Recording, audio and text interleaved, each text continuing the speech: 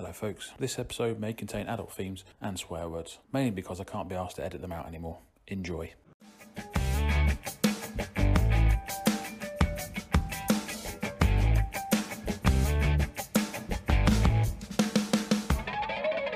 Hello and welcome to season 2 of the Top 2 Inches Rugby Podcast, episode 1. Ollie is going to be here as ever. Say hello, Ollie. Hello. How you doing? I'm all right, mate. How are you? Not too bad. How was your Honolulu's?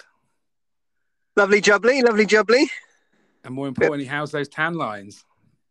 Looking good, mate. Looking good. I'll send some photos, some images later for you, just for a little treat for you there. Fantastic. I look forward to perusing those. So there is going to be a little bit of a shift in how we kind of do things. Normally there'd be an introduction, but obviously I'm doing the introduction now. And then Ollie's going to be hanging around for the ending as well. So that's nice for you, mate. Very much looking forward to it, mate. Very much. Good. Fantastic. So there's quite a bit to chat about, and what we're going to kind of look at in this episode, because obviously there has been some pre-season games. We'll touch on those. We just want to have a look at the incoming kind of rule variations and have a little chat about them. And then we're going to have a little look at the top 6 teams and our kind of predictions, etc., for the next season. But as ever, let's start with the news brought to you by the BBC. And other portals, obviously. And other established media. Other media sources are available. Correct. So we don't get sued by anybody. Anyway, mate, I'm going to start Sorry, go on. Crack on, I said. Crack on, Crack mate. on. Okay, so I'm going to start with some really sad news. Okay. Some sad news. Emily Scarratt, the legendary women's rugby centre, England player, etc., has broken her leg in the opening game of the Premier 15s. 2 minutes into the game, she fractured a leg. 1 year out from the Women's World Cup. The BBC are reporting that the surgery has gone well, and obviously she is starting her rehabilitation. Fuck. Well, that was bad news, isn't it? That is proper bad news. Such a cracking player, and obviously such an important element of the English team moving forward. Yeah. Well, she estimated to be out for that after the successful op, then, you know? Well, it doesn't really say. It just says that the operation went well, and she's going to start her rehabilitation. But obviously, the World Cup takes place in October to November. Yeah. So 2022. So she's got a bit of time. So fingers crossed for her. Most of this season out there with a broken leg, even with a good op. Absolutely, mate. Unfortunately, yeah, that is going to be the case. I think we reported while the Lions was on that Richard Cockerell could be lined up for the England forward job, and Cockers has been confirmed. Head coach Eddie Jones says he's going to be working alongside Matt Proudfoot to create a dominant forward pack. Indeed, mate. Indeed, and yeah, that was we mentioned that as a rumor at the time, wasn't it? And that was actually non-BBC rumor there, mate. So there you go. That was from another platform. But yeah, that's. I think we briefly discussed it at the time, isn't it? It could be. Could be very interesting. Yeah, he's forwards coach, isn't he? So Proudfoot and him together. Are they joint? Are they, or is Proudfoot sort of more scrummage focused? I don't know. I don't actually know what the exact roles are, but I know he's been announced as forward coach, isn't he, Cockerell? Yeah, he's announced as forward coach to work alongside current forward coach. So, okay. As long as they get on together and produce a dominant England pack, it's all that matters, isn't it, really, I guess? Yeah, definitely. So that's going to be something to look forward to. Like I said before, there'll be interesting managerial meetings between him and Eddie. Yep. 2 strong characters. Yeah, that's the ones that need to get on, really, isn't it? Because that could be a big clash. Yeah, it could be a big old clash. Other England news, they're going to be holding their training camps in Jersey. That seems to be the new thing since the British and Irish Lions have been over there. Great facilities, etc. And they're going to be holding their sort of training ahead of the autumn internationals in Jersey, so that's good. Great, nice, very nice for them. Very nice indeed, mate. Nice part of the world. Good for the Jersey economy, I guess. Yeah, and shows the obviously Jersey Rugby Club's good setup, isn't it? Good facility. Yeah, definitely. So it seems like a good place to be going. Toby Flood, ex-England, Leicester and Newcastle fly half, has retired from the game. Yeah, that's literally in the last... Wasn't that yesterday announced? Day before, maybe. But yes, yesterday I think it was. Yeah. 36 years old now. Had spells at Toulouse, 260 games in the combined for Falcons and Tigers, 60 tests for England, 2 World Cups, and won 3 Premiership titles. So not a bad innings. Done his time, that's for sure. Say that again, sorry? Definitely done his time, mate. Definitely done his time. He served his sentence and is now released into the world. Good for him. Do you want to talk about any... Did you see any of the... not the Tri-Nations, what's it called? What is it called now? Rugby Championship. Yeah, great. I think we went over that as well. Very great name they've come up with there, the Rugby Championship. But yeah, I think it is the Rugby Championship, isn't it? It is, yeah. I just want to touch on that. What's he called? Oh, one of the Barretts got... Not Bowden, the other one. Geordie, he got red carded, didn't he? Did you see that? No. So basically, he's gone up to take a kick, and as he's kind of coming down, he's extended his foot into the face of Karevi. Is it Karevi? Yeah, Karevi. And then was sent from the field. Didn't stop the All Blacks. Taking a high ball and foot in face. Down. A little bit like Adogwu did back in last season, I think it was. Got red carded, didn't he? Yeah, I haven't seen it, mate. So hard, I can't really comment. But I think they're always, that sort of thing is always tricky, isn't it? Because it's you have a little bit of just natural reaction, inhibition. It's protecting yourself first and foremost when you're coming down from the air, isn't it? So some things are look nasty, but not in any way intentional, isn't it? Or intentional to cause any harm. So, but I guess that was just under the current rules again. Collision, any contact with the head, and a red card, is it? Well, by all accounts, it seems that way. I actually saw it. And it wasn't the best, to be fair. It did look like he might have been able to get away with it, but I don't know. But like I said, it didn't stop New Zealand going on to secure the Bledisloe Cup, and basically, I think they've just beaten Australia for like the last God knows how many times now. I can't remember the last time Australia beat New Zealand. I did actually see a couple of the try highlights from that game. Some fantastic bit of rugby by the looks of it from a couple of interception tries as well, I think, out of the few I saw. But... Yeah, I think that's been a bit of a pattern as well for the games between Australia and New Zealand. There's been quite a few intercepts going on over the course of the few games. I haven't. Yeah, other than that, I genuinely haven't watched any of the Rugby Championship, mate. No, and to be fair, neither have I. But what I can say is, just bringing it back to the Gallagher Premiership, I have watched a few of the warm-up games. Very kind of Harlequins and Leicester Tigers to kind of give it a free for view. So I have watched Quinn's game against Cardiff. Okay. And I did watch Leicester's game against Dragons, and I've seen some highlights of Sale's game against Jersey Reds. And who else did I see? You tell me.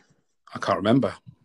Anyway, but it's I mean, obviously pre-season games. This is the second setup for these guys. Harlequins, was nowhere near their kind of main team. They did what Harlequins do. They were 21-0 down, and came back and won the game in pretty much with the last kind of action of the game. Leicester likewise took a strong command in first half. I think they were 21-0 up, and then obviously teams make changes, other teams get on top. Dragons came back into it, but eventually the Tigers came out on top. Jersey Reds game with Sale was hard to really tell what was going on, but there were some good tries scored. And I'm pretty sure Sale came out on top. So if I got that wrong, I apologise. I can't imagine that Jersey would have beaten Sale. Did you see any or not? No, I haven't, mate. I haven't seen any. We've been on a break, mate, like we covered last week very briefly.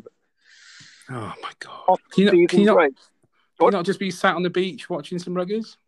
No, mate. No, far more important things to be doing. Oh, yeah, bronzing and pina coladas. Drinking pina coladas, exactly. Well, fair play, mate, fair play. No, I didn't, out of interest. Oh, go on then. I'm assuming Marcus Smith wasn't involved in the Quins' comeback in their pre-season friendly against Cardiff. Who played at 10 for them? That is a very good question. There you go. I tested you on the spot there, haven't I? Yes, you have. And you have completely thrown me. I know Thomas Allen came in on the second half, their new signing. Oh, at 10? Yeah, I'm pretty sure he came in at 10. Or I could just be making it up. I don't know. Can't remember. Lewis Liner played, though. Nice precise reviews here, Gareth. I'm liking it. Fuck's sake. Good start to the season. Absolutely stitched me up, haven't you? I can tell you, Joe. Should we move on? I can tell you, Joe Marler didn't play. Okay, yeah. And I can tell you, Marchant didn't play, and Danny Kerr didn't play. I can tell you that much. Okay, so they are fairly weakened. Don Brandt? No, Don Brandt was on comms, which was quite entertaining. Okay. Yeah. So yeah, that's what I mean. It was quite, it wasn't I know Lauday, the former Exeter guy. He played at number 8. Okay. Simmons was in the second row. Do I need to go on? No, I think we've probably done enough on that, mate. We've probably bored everybody to death there. Okay, so the new rule changes, the variations in the rules. That has kind of been a bit of a talking point for us, and obviously our in-depth analysis and discussions around this. So I'm going to start with the 50-22, okay? So how does it work? So if the team is in possession, kicks the ball from inside their own half and it bounces into touch, inside their opposition 22, they will get the throw into the line out. But the ball cannot be passed or carried back from the opposition half into their half. And yeah, that is kind of that rule's been around in rugby league, if I'm right in saying, for quite a while. And my kind of thought on it is that it's kind of what's it going to do? It's going to be making the defence kind of think twice about how they kind of manage the field of play. It's going to encourage teams to kind of, be more attacking. Defensively, guys are going to have to drop back, but then obviously that then creates space in the opening line, the attacking line for the attacking team. And I guess also you could look to have a lot more kind of a fair few. I mean, it's going to benefit the likes of people like Danny Kerr and Marcus Smith, isn't it? Just to name a two. I think it's going to work quite well. I think it's going to kind of demonstrate a lot more attacking rugby. And I can't really see any real consequences of this law. I think it's going to be quite a good one to introduce. And just saying that, there was one incident of it in the Tigers game, which would have worked quite well for the Tigers, but I think they lost the line out, which was a shame. But that seems to be quite an encouraging rule change, if you like. Yeah, I agree, mate. Actually, I think probably out of all of the new rule changes, I kind of like this one the best. I think with all rule changes, you don't really know.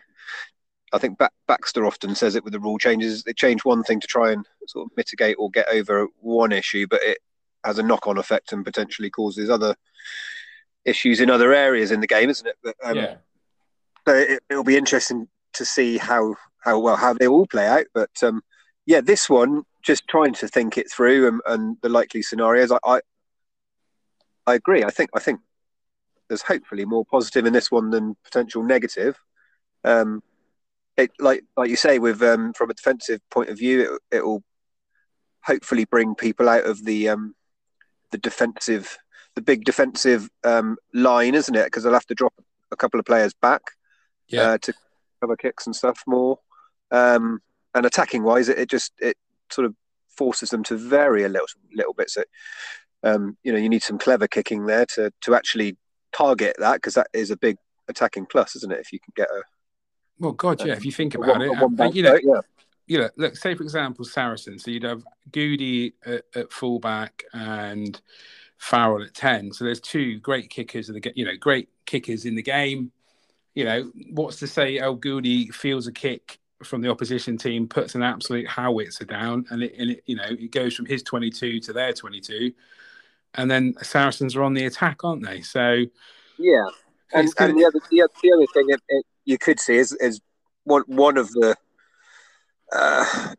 it's not something to completely take out of the game, I don't think, but one of the criticisms of the Lions games was the sort of aerial bombardment tactic, wasn't it, employed by South Africa? I mean, it could hopefully reduce teams aiming to do that quite so much, because you're actually probably more of an advantage to try and kick a bit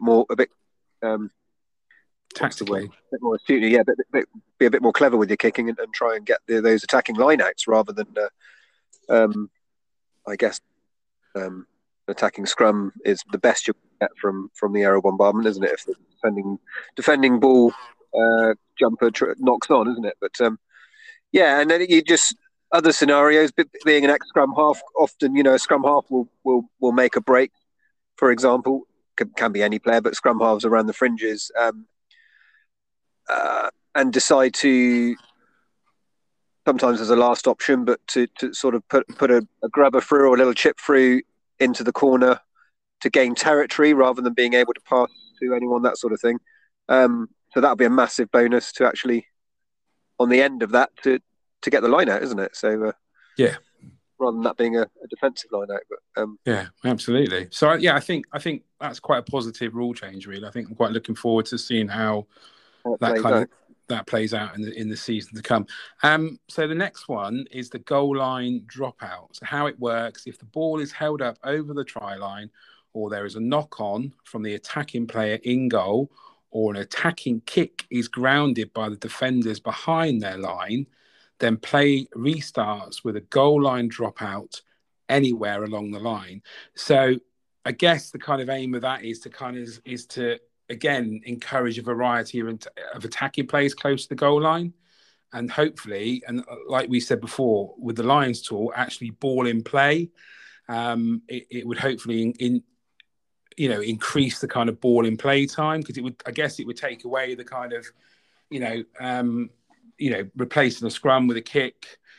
It's an opportunity for a counter attack to be created as well. And I think the most important thing is it kind of reduces the amount of pick and goes, attacks near the line, which have kind of become, like the Chiefs would do. It's going to impact on the Chiefs pick and go game, I would imagine. I guess that. Sorry, you carry on, mate. No. All I was going to say is that I think the most interesting thing is it's from anywhere behind the try line, isn't it? Yeah. It's not like, I think in rugby league they go from behind the post, but this is from anywhere on the try line. So you could see someone, with a bit of vision, again, maybe like a George Ford flinging the ball out to the wing, as long as it goes 5 yards. Yep. Then that attack's on again, isn't it? So is it essentially like a 22-meter dropout, but behind the try line? It's the try line rather than 22. Yeah. So you can essentially pass the ball from one side of the pitch to the other behind your try line for someone else to take a quick, quick, turn it into a counter attack opportunity, isn't it? Yeah, absolutely. I mean, I think the only kind of negative thing that I can say, it seems a bit unfair on the team who, say, for example, if they're held up over the try line and the defending team then hoofs it down the pitch 50 meters, as long as they've got a good chase, kick chase game and put pressure on, all that attacking work is kind of been for nothing because they're 50 meters back up the field. Yeah, I agree. That overall, this is a huge much more in favour of defensive teams than attacking, isn't it? But yeah, I guess what's it trying to achieve? Like you say, try and get a bit more game ball in play time, less stoppages, less scrums. Will it stop someone like, for example, name them again like you did, because they're renowned to be the best at it, but the Exeter Chiefs, when they get into that kill zone, their pick and go game, will it stop that? I mean, if you've got complete confidence in that game, then you probably shouldn't. You're going to be assuming end goal is a try, isn't it? Not a knock on or a held up, isn't it? So don't know. I probably will with in some circumstances, teams more than others. But yeah, I'd be interested again to see how that one plays out. I think probably the biggest negative, although it's potentially getting the game a bit more flowing and less stoppages, is losing the scrums there, because there's no 5 metre scrum anymore, is there? No, exactly. And that's a negative when you're talking about rugby union, and part of what is rugby union. The scrum is obviously a key part of that. So the team, if you've got a massive scrum dominance in a game, then it's going to be a negative, isn't it? Because you want those 5 metre scrums, don't you, to keep piling on the pressure. But yeah, again, see how it pans out. Yeah, totally. So the next one is the flying wedge. So how it works is to sanction the 3-person pre-bound mini scrum by redefining the flying wedge. Okay, so the aim is to reduce the number of events where the ball carrier and multiple support players are in contact prior to contact, and to protect the tackler, who can be faced with a combined force of 3 opposing players. So I guess, again, we've seen quite a lot of that where the guys are latching on before, well, like all the teams have been doing, they've been, and I guess the positive thing from this is it's a safety aspect. Because like I just alluded to, you could end up with like 3 players against 1, and that's like a massive amount of energy and power going through those 3 players against 1 guy. And I guess also, in a way, it's kind of designed to reduce the amount of up the jumper forward orientated attacks as well. Yeah, I think so, mate. I think, like you say, this one is probably more predominantly safety orientated, isn't it? Because that, hopefully, the example you say there, if you do end up with a 3-player attacking wedge against 1 defender, then obviously the chances of that 1 defender getting injured is massively increased to if it's one-on-one or even just one latch player, isn't it?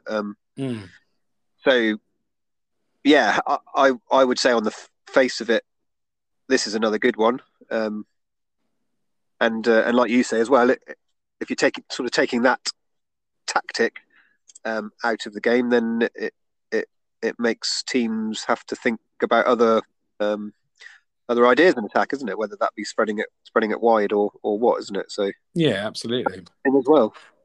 Yeah, no, I agree, totally agree.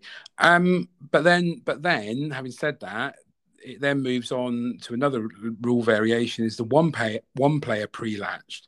So how does that work? It's to recognise the potential for 1 player to pre-latch prior to contact, but this player must observe all the requirements for a first arriving player, particularly the need to stay on their feet. So I'm a little bit confused. Not in the fact, I understand that if you've got a pre-latch with 1 player, but then ultimately that still kind of counteracts the reduction of the flying wedge, because 2 players against 1 player is still more force of 2 attacking players than 1 defending player. And I guess what they're trying to look at is it's more of kind of managing that 1 player latch on rather than kind of getting rid of it altogether. Yeah, totally agree. I think it's probably what from the 2 rule changes there is getting away from the injury risk side of it, with actually teams purposefully getting groups of 3s in attack against less numbers of defenders, more not often not one, but not actually wanting to lose the the sort of the gain from the attacking team completely. So if you keep that the second Latcher option like they have, but obviously well managed, then that still gives the attacking team the chance and opportunity to continue to have first man in support, isn't it? Yeah. Because if you take him away as well, then it's almost free for all, isn't it? Yeah. But then I suppose as well, knowing that if you get hold up over the line, they're quite if you look at it from a holistic kind of point of view, they all quite intertwine with one another to a degree. So like with the pre-latching one player, you're not necessarily going to like we said, example, Exeter Chiefs banging on the line, because ultimately you could get held up over the line, and then you're 50 meters down the line again. So it's all quite interesting stuff, and it's going to be really interesting to see how it kind of pans out. And then, sorry, mate, did you want to say any more on that one, or no? Okay, so then the clean out and the jackal safety. So how it works is to introduce a sanction for clean outs which target or drop weight onto the lower limb. So obviously, like Jack Willis in that England game with Italy, when he got kind of rolled over and did all his ACLs and stuff, that's going to kind of be the aim, to reduce that kind of impact, on the Jacklin player. But I think from my kind of point of view, I think referees need to be quicker to kind of react. So if they've seen that, say, let's just say, for example, Jack Willis is over the ball and he's over the ball for 5 seconds, he's won that as a jackler, then the referee realistically should blow up and not give, what was the attacking team the chance to come in and hoof him out the way. Because I think you can still move them out the way, but rather than rolling at their hips, you've got to physically lift and then move them, if that makes sense. Yeah. So I think it's another one that's kind of definitely a kind of safety aspect. I think it'd be interesting to see. Yeah, this one, can't completely get my head around this one, if I'm totally honest. All I can really see coming, I mean, I understand what they're trying to achieve, as in, like you say, reducing injuries to jackling players, and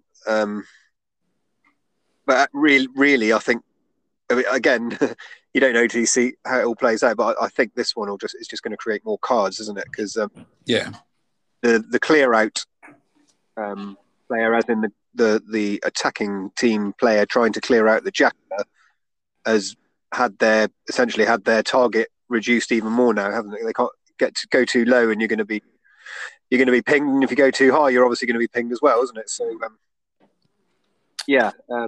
I can only see more cards coming out of that one, but it's a tough one. The breakdowns, I think, is probably the one that needs the most introduction of rules and refereeing, because there's so many breakdowns, isn't it, in the game? Yeah.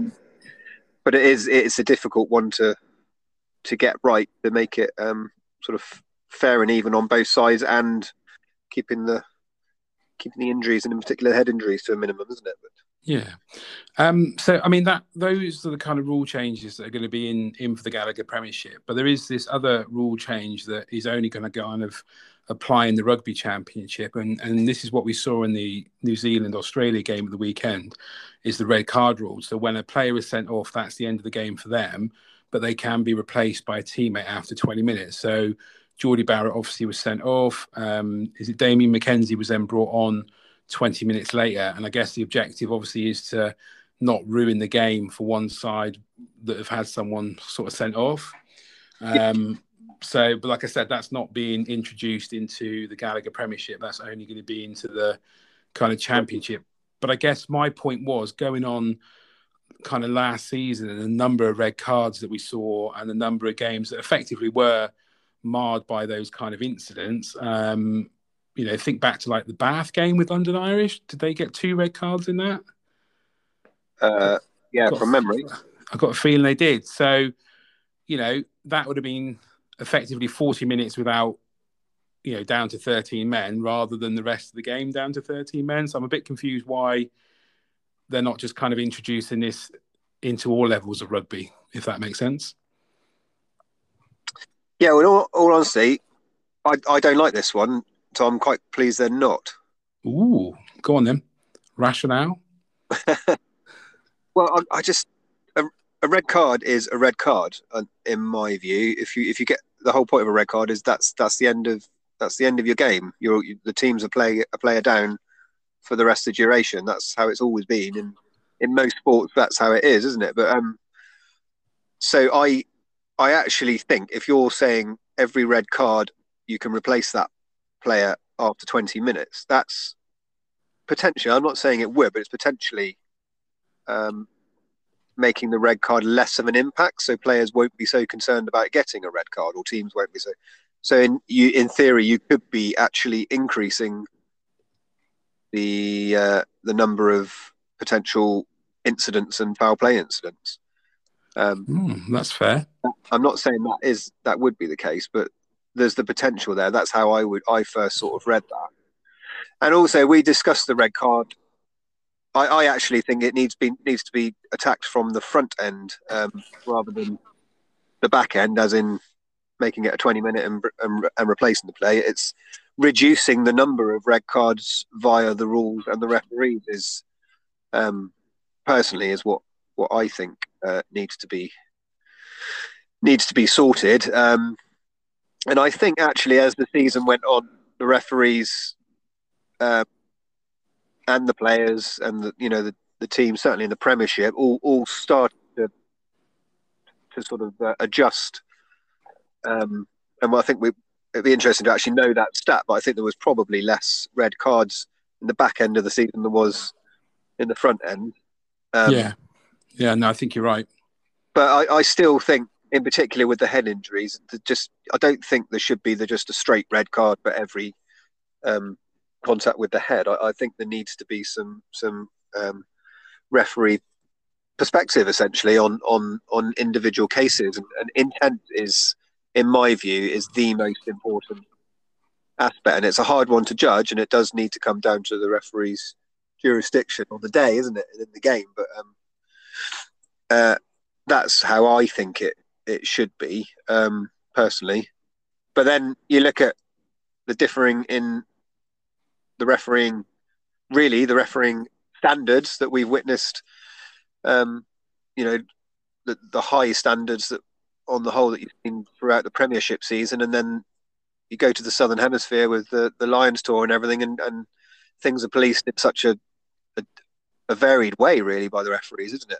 Yeah.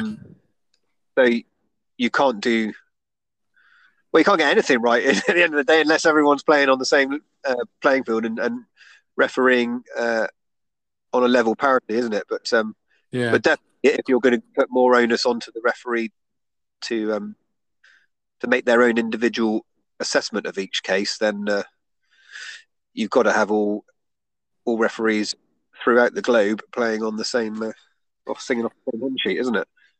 Yeah. No, I get where you're coming from. I think in all fairness, you're probably right. I think we're purists in the fact of red card's red card, and if your player makes that mistake, and it's down to your team to then pick up the pieces and sort shit out and carry on and do the best you can. Exactly. Because just taking it to the worst extent, you could just say, right, that number 10 on the other side is the key to that team. We need to get him off the pitch. Okay, number 7 on our team, you got to get him off the pitch, and you're going to get a red card for it. But do you know what I mean? It's you go over there and totally end him. Yeah, and then in 20 minutes we'll replace you, and they'll have their best player off the pitch, and essentially no change to us. That's hugely extreme, and hopefully that sort of mentality isn't in the game. I don't know, mate. I'd have had that mentality. No. I was going to say isn't in the game as much as it used to be. Yeah, I'd have definitely done that. Yeah, but it's generally not there as much No, as it used no, to be. no, no. Can't Yeah, get away with it, can they? Especially at the top level. But yeah. And ultimately, clearly, I was a bit of a twat, so that's fine. yeah, and you probably Right. got sparked out more than anyway. We're Mate, digressing. hang on a second. Whoa. I only had two yellow cards in my career, even if it was a career, in my playing days. And that was one at Matson for lying over the ball. I did take a bit of a shoe-in because back then you could shoe people. And a high tackle. And he basically sidestepped me and I flung my arm out and caught him on the shoulder. I thought the ref was a bit harsh. Oh, no, that wasn't it. I was back chatting to the referee. That was it. Fair play then. Should have had a red. Yeah, probably. Like I said, bit of a twat. But hey. Are you happy with that kind of what we've done there? Should we wrap things up and look ahead to the Gallagher Premiership? Yeah, I think so. The only question we was going to have is we had actually one of our listeners came in with a message a few weeks ago, actually. If you don't mind me bringing that up, just for very briefly, it was a rule change. Basically, are you happy for me? Yeah, mate. Yeah, crack on. It's anonymous. They've come in as anonymous, but I think this was. I can't remember if it was after the second or third Lions test that came in, but the suggestion was that basically it was a rule change in the game to counter the South African tactic, which was the high ball game, basically, and because you had they mentioned you had Anthony Watson, Liam Williams, people like that who are arguably some of the best in the game under the high ball, but just couldn't, for whatever reason, couldn't handle it. There was a lot of knock-ons, but that's totally natural, isn't it? Because jumping for the ball to catch is hard enough skill as it is. But if you've got an attacking player jumping at the same time and having any sort of contact with you or whatever, it's a tricky, it's a very, very tricky skill. So their suggestion was basically if the attacking team kicks high balls into the defending team's 22-meter line, knock-ons from the defending team should be scrapped. Right. Are you with? Yeah. Instead of it being an attacking tactic, because you essentially, unless the defending team jumps and manages to catch it, your player can either catch it or tap it back, or more often than not, in what happened in the Lions tour, we saw was a lot of knock-ons by the defender. So Watson and co knocking the ball on, and then it's South African scrum in a very good attacking position, isn't it? Mm-hmm. To do away with that, and you just have play on, basically. So it was knocked on, the first one to jump on, like an American football fumble. Yeah. Hmm. So I thought that was quite an interesting. Yeah, it was just one of the Instagram people that you've kind of brought on board. Yeah. Oh, okay. I like that, to be fair. I think that'd be quite cool. But the only thing I would say is if it because it would ultimately end up like an American football fumble, wouldn't it? It would be like everybody diving on the ball.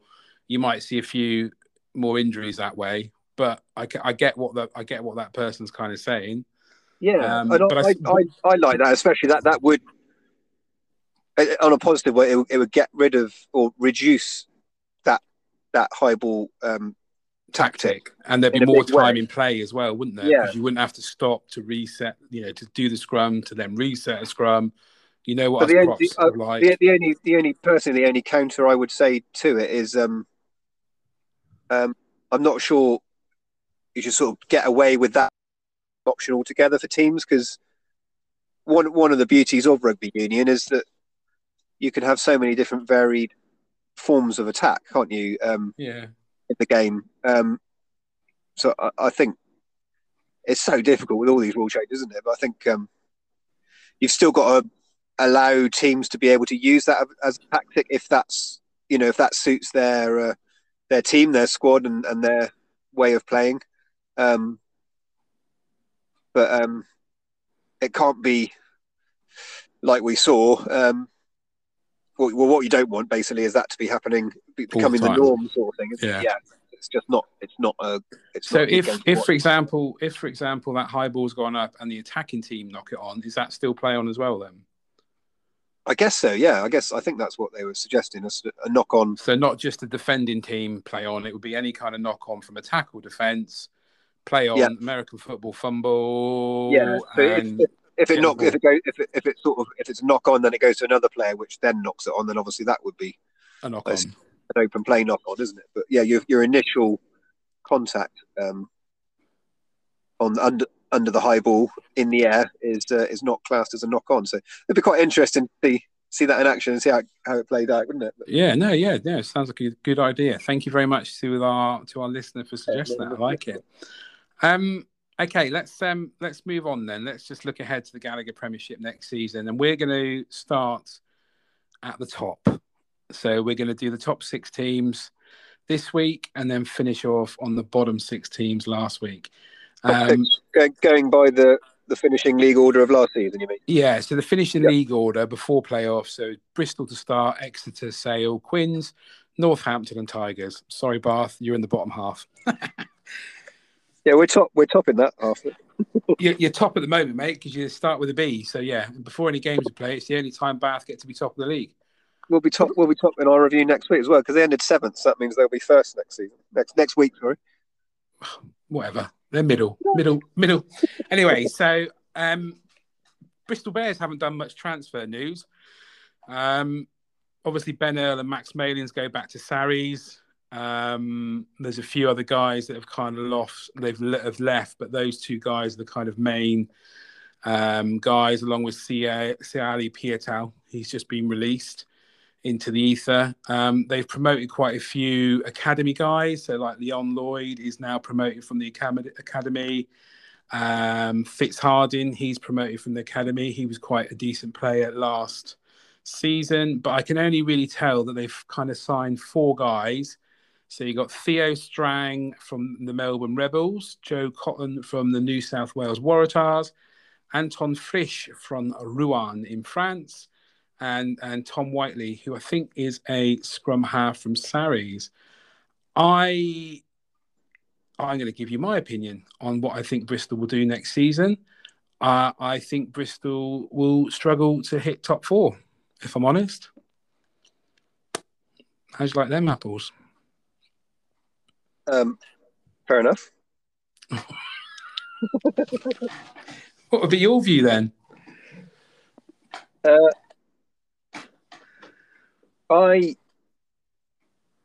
It's a tough one, actually. It's a tough one. I think I can see what you're saying there, and I totally understand it. I think Earls and Malins were just fantastic for them last season. Yeah. You could just look at that. Their last game of the season against Harlequins, the semi-final, wasn't it? I mean, that ignoring the second half, but where they just stormed, other than Charles Pietau, who was just sublime for the first 40 minutes of that game. Earls and Malins, I think they got, was it 3 tries between them, and possibly even more? I'm pretty sure. Malins got a hat trick. He got a hat trick, did he? Yeah. Okay. So yeah, just going by that game alone, they've had a pretty big impact and influence on Bristol's season last year, didn't they? Yeah. So potentially big losses, but I can totally understand. I did think about sort of going the same way with what you're saying, but I'm going to go the other way with Bristol and actually give them the benefit of the doubt and back them again.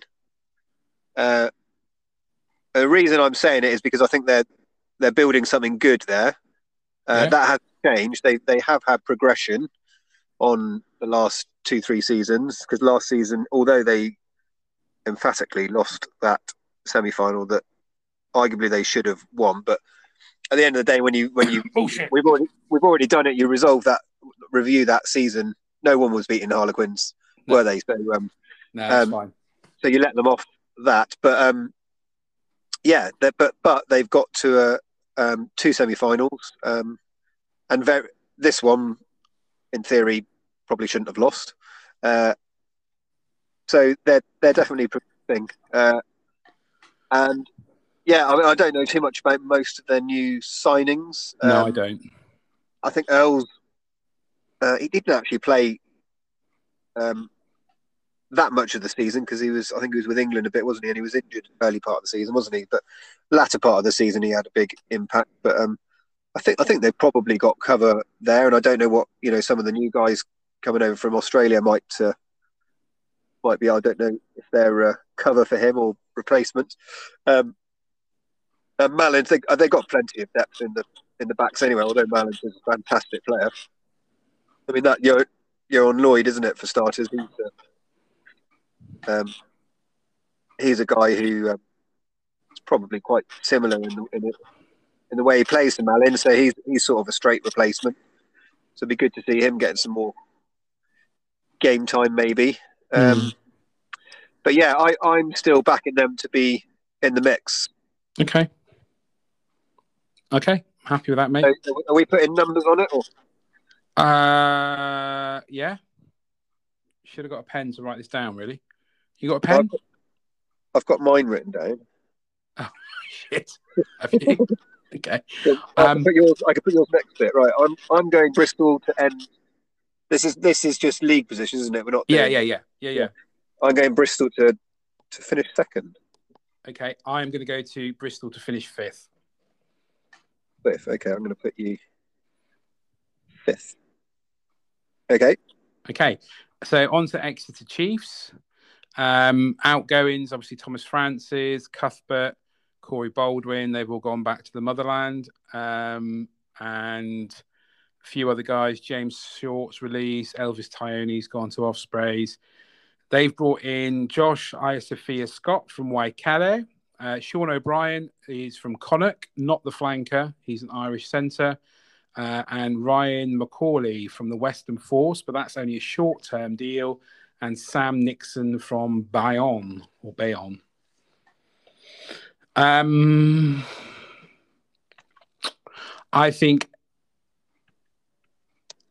don't think Exeter really lose many. I think this Iosafia Scott, or however you say his name, is a decent tight head. I don't know enough about Sean O'Brien or the other guys. But Exeter, aren't they? I think they had obviously a disappointing season last season, losing to the Mighty Quins in the final. But I think they'll be in the top four mixture as ever. Yeah, totally agree, mate. Totally agree. And if you talk about impact on internationals, don't know. I think the some of their key sort of England front rowers, barring Cowan Dickey, so your Hepburns and Harry Williams have seemed to have fallen a bit out of favour. But that's obviously not a plus for the players, but a plus for the club, isn't it, to have them around more?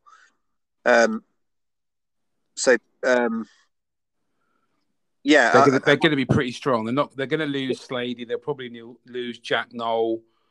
Hopefully Sam Simmons, but the depth they've got, they should be all right. Which is why I think they'll be in the mixer.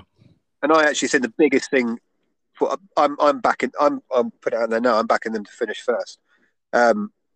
Okay. I think because this season would have hurt them.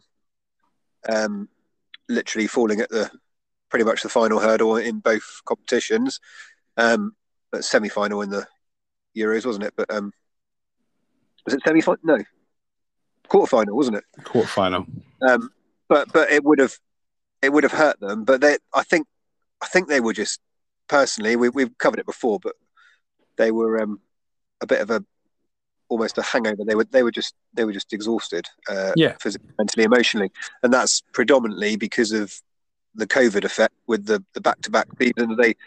They pretty much only had about a week off from the winning everything the previous season to the start of last season, wasn't it? So I think that's had an impact on the latter end of last season. But they've had as close to a normal off-season now. All the players have been away and done what they do, and they're going on holidays and the rest of it. So I think they're going to come back fully refreshed and revitalised, and that's a good thing for Chiefs and probably not such a good thing for the rest of the league. But Yeah. so that's my opinion. I'm backing them for first, mate. You're backing them for first. I'm going to say second. Ooh. Oh, God. I can see where this is going. No, Oliver, you can't. Okay, so that then moves on to Sale Sharks. Yeah. So pretty much a whole front row's gone from Sale. Griff John, Cooper Woolley, Morozov, Tommy Taylor, Simon McIntyre, Nick Shonett from Worcester have come in. I just think not. Oh, it's not. Looking at what's he called? Sanderson. It's going to be his second season in charge. He's going to obviously put more of his kind of game plan into Sale, and I think Sale are going to go well this season. 100% they're going to be in the mixer. The only thing I think is they are obviously not going to have De Klerk isn't going to be around probably till October. I think that one of the twins isn't there. What are they called? Oh Jesus, what are they called? Dupree. One of them's not there, is he? I think he's still with the box. And Van Rensburg as well. And no, I don't. Yeah, is Yanzi with him? Is he? He was with the box, wasn't he, for the Lions? Yeah. So I assume. But then obviously they got Manu, and it's yeah. So I think if you want me to be honest, Sale are going to finish top this season. Well, that's not a fact. That's what you're predicting, is that right? Yeah, that's what I'm predicting. Sale top. I thought you knew something I didn't go. If you can predict the future. No. Sale top, mate. I think they're going to go really well. Okay. You? Where do you think they're going to come? I can very much see that happening, mainly because of Alex Sanderson. That happening, but I've actually put them at fifth, mate. Oh, okay. I'm just typing in. You went first, didn't you? I'm just putting that in. Yeah. Just to recap, so I've gone. Who have I gone first? Sale first, Chief second, Bristol fifth, haven't I? Yeah. Okay, fine. Okay, so my reasoning with Sale, first and foremost, yeah, I think they are. There's a few key guys, Springboks, missing essentially until about November, isn't it? Yeah. And then you've got sort of autumn internationals. Or is that covers autumn internationals in November as well? Is it? I think so. Yeah, so they'll stay. Yeah. Yeah, so the Springboks are missing for quite a large portion front end of the season. My other big concern, and I think it will actually have a big impact on how high up the league they finish. I can very much see them contesting for top four, and the league itself. But AJ McGinty is my concern because they don't really have a backup for him. So he can't play every game of the season. That's just not a reality, is it? And the likelihood is there's going to have to be some resting, if not potentially, hopefully not, but there might be an injury in there. But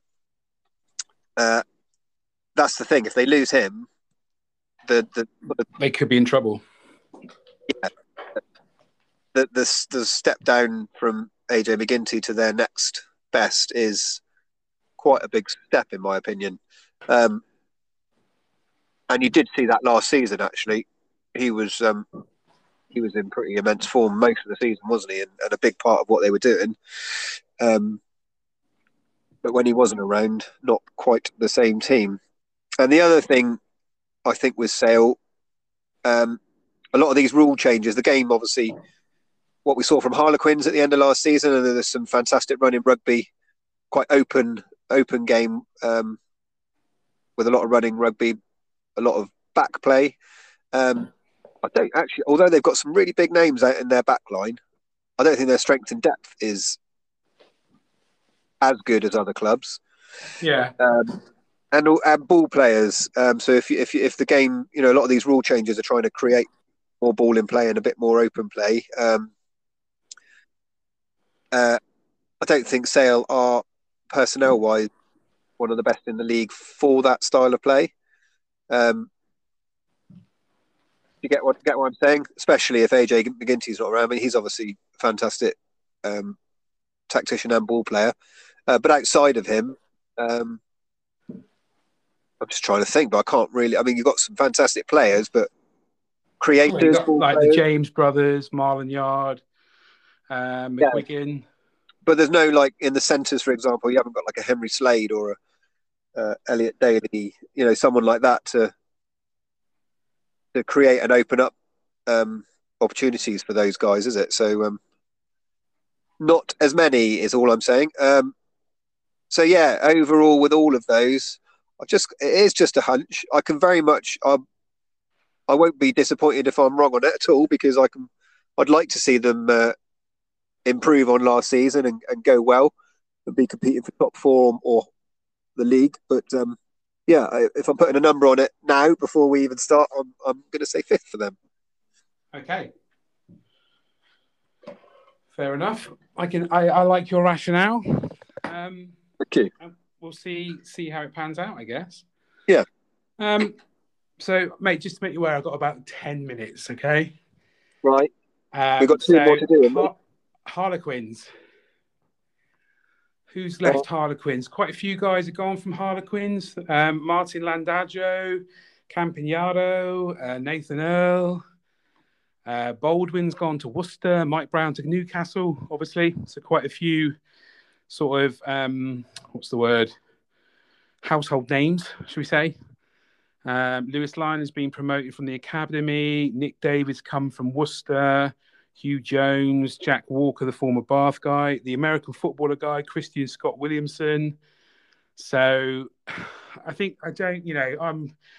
last year Quins were fantastic. Okay, let's not get this wrong, but I'm very much aware I can't see Marcus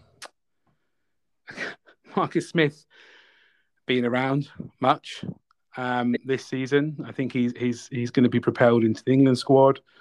And I just don't think they're going to repeat top four. Unfortunately, I think Quins are going to be sixth in the league. Wow, I wasn't expecting that. Well, you're not. Well, you keep telling me to take my glasses off. So I am, or am I? Well, funnily enough, I've gone sixth for them as well. Hey, there you go. And we haven't even talked about it. I feel with Quins, I should never back against them ever again after the end of last. But yeah, I just think, you sort of said a lot of the things in the same way I was thinking, mate. They're in reality, they're going to lose, hopefully, from an England perspective, lose Marcus Smith, potentially Don Brandt. But Marcus Smith being the key to what they did at the end of last season and the way they played, you take him out of that equation and it's a very different kettle of fish, isn't it? So yeah. And taking nothing away from them, with the fantastic rugby they played and the fantastic run of form they went on in particular, the end of last season to win the Premiership, it's just not a reality or a physical possibility just to keep that going for another whole season. Do you know what I mean? Yeah. So, yeah, with absentees, because they were fortunate last season. I think they lost very few players as far as international, did they? Because they're sort of international caliber guys weren't being selected, whether that's older guys, care, etc., who are just no longer considered. And then, your likes of Marcus Smith, who are yet to be considered or were yet to be considered, isn't it? So they sort of had a large number of international stand-up players, but available for them all season, wasn't it? So Yeah. That's a big plus for them. But I think obviously it's going to be different next season. Okay. So sum up. I agree. Sick. Wow, we agree on one. Happy days. That's good, mate. So moving on very quickly to Saints. Not to rush this, but might have to a little bit. Northampton, I don't know a great deal about Northampton, if I'm honest, which is a bit poor. Owen Franks has gone. Henry Taylor retired. I don't even know who that is. Harry Malland has gone to the Black Rams in Tokyo. Francois Van Wyk has gone to Tigers. They've brought in Tommy Freeman's been promoted from the academy. Carl Wilkins. And I think Cornell Skosen from the Lions in South Africa. And Gerono Augustus from the Stormers. So it looks like they're, like most teams, bringing in some Saffers to kind of bolster the ranks. Yeah. Yeah, I agree, mate. And I don't. Go on. What you got? What you gone for? What you gone for? 7th. Oh, interesting. Okay. I've actually put him at 10th. Fucking hell! All right. Yeah, it's harsh, isn't it? It's harsh. Start calling you Brutal Bob. Well, no, isn't it? It's even more competitive this season than it was last season. So it's so difficult, and I just think with Saints, inconsistent, and you've got to have consistency to be chipping your way up that league. And I think losing similarly with Sale and McGinty, Dan Bigger is key to them, and they're going to lose him for a lot of the season, aren't they? Yeah. They were a different side when they lost like Bigger and Courtney Laws and last season, and I can't see that changing, to be honest. So yeah, I've gone 10th, mate. I think they'll probably end up higher than that, in all honesty. But you've got to put everyone in a slot right now, so I'm putting them 10th, mate. Okay, well I'm going to go 7th, like I said. So mark that bad boy down. And you'll be happy that we're going to have to rush through Tigers, mate. Oh no! Oh, you played that well, didn't you? So quite a few players are gone. Thomas Lavanili, De Bruyne, Zach Henry, Phillips, Daryl Marfo, George Worth, just loads. There's like at least 20 going out. Significant people. Again, we've kind of looks like we've gone for a bit of the old South African. Eli Schneeman, Marco van Staden. He's cutting things up a bit on the old championship for the box at the moment. Sorchino's come in, Bryce Haggerty, the Queensland Reds come in, loads of different people promoted from the academy like Dan Kelly, George Martin, Van Poorfleet, Freddie Stewart, all those kind of boys. Hoshi Samaka has come in from the Yokohama Cannon Eagles. I don't know why I put an accent on. That's so fucking racist. Yeah, just mate, I'm putting Tigers at 4th. I think we're top 4. Okay. I'm just looking to check. And Freddie Burns. Sorry, Freddie. I know you listen. Hey, yeah. He's such a great player. He was fantastic in the 2 games I watched in the preseason. It was really good. And I just noted from the pre-set, the speed of ball the Tigers were producing was ridiculous. Moving the point of attack and just looked really good, but just coupled with that kind of, pure Tigers grunt up front and obviously Genji's the captain. Love it. Best decision Borthers has made. That is fantastic. We're going to go really well. We're going to be top 4 and in the mix. And we're going to win it, mate. Okay, mate. Here we go. How many teams are in the league? 13. Oh, let me guess. Tigers at 13. No, I'm not that harsh. I don't know. Northampton at 10 was harsh. That was, but you've got to put them somewhere, haven't you? True. You've got to put everyone somewhere. Again, like all sort of banter aside, with our competitiveness for our 2 supported clubs, obviously Tigers massively improved last season in particular, and are on what looks like a good journey of improvement. So I could very much see them doing what you're saying and contesting for top four. But I just can't give that to you, I'm afraid. Fair enough. I've got seventh, mate. Okay. But I might actually, if I could change one I've done, I might actually just switch you to sixth, just to give you one more place if you're happy with that. We're not happy with that, but put you up one. It's fucking ridiculous, but okay. That'll put Quinn down at seventh. Okay, fair enough. I'll take that because it's Tigers. Well, I would say, and in all joking aside, actually, I think one of the keys to Genji's obviously going to be away a lot, isn't he? But I think George Ford, less if Freddie Burns can hit a good run of form and some consistency, then that's obviously a great backup. But George Ford, certainly over the last few seasons, has made such a difference when he's been available to play for Tigers. So if he's not in the England mix anymore, that could be a massive positive to Tigers and their top four potential, I would say. Yeah, no, I'd agree, mate. I think that's a fair shout. Listen, mate, I'm going to have to be rude. Yep. I'm going to have to wrap things up. So we will be back next week, obviously, for episode 2. Check us out on all platforms such as Spotify, Anchor, Apple Podcast, and YouTube. You're still doing your stuff on Instagram, bringing in the fans. Not so much luck still for me on Twitter. But yeah, we'll be back again next week. Awesome, mate. Good to be back. And we'll check out the bottom half of the table and find out where I put Bath over the season. 13th, here we go. Well, I will say I haven't picked my third, have I? I did say Tigers was fourth, so maybe Bath could be third. Anyway, we'll find out next week. Okay, mate. Thank you very much. No worries. Catch you soon, buddy. See you later. See you next week. Bye. Cheers.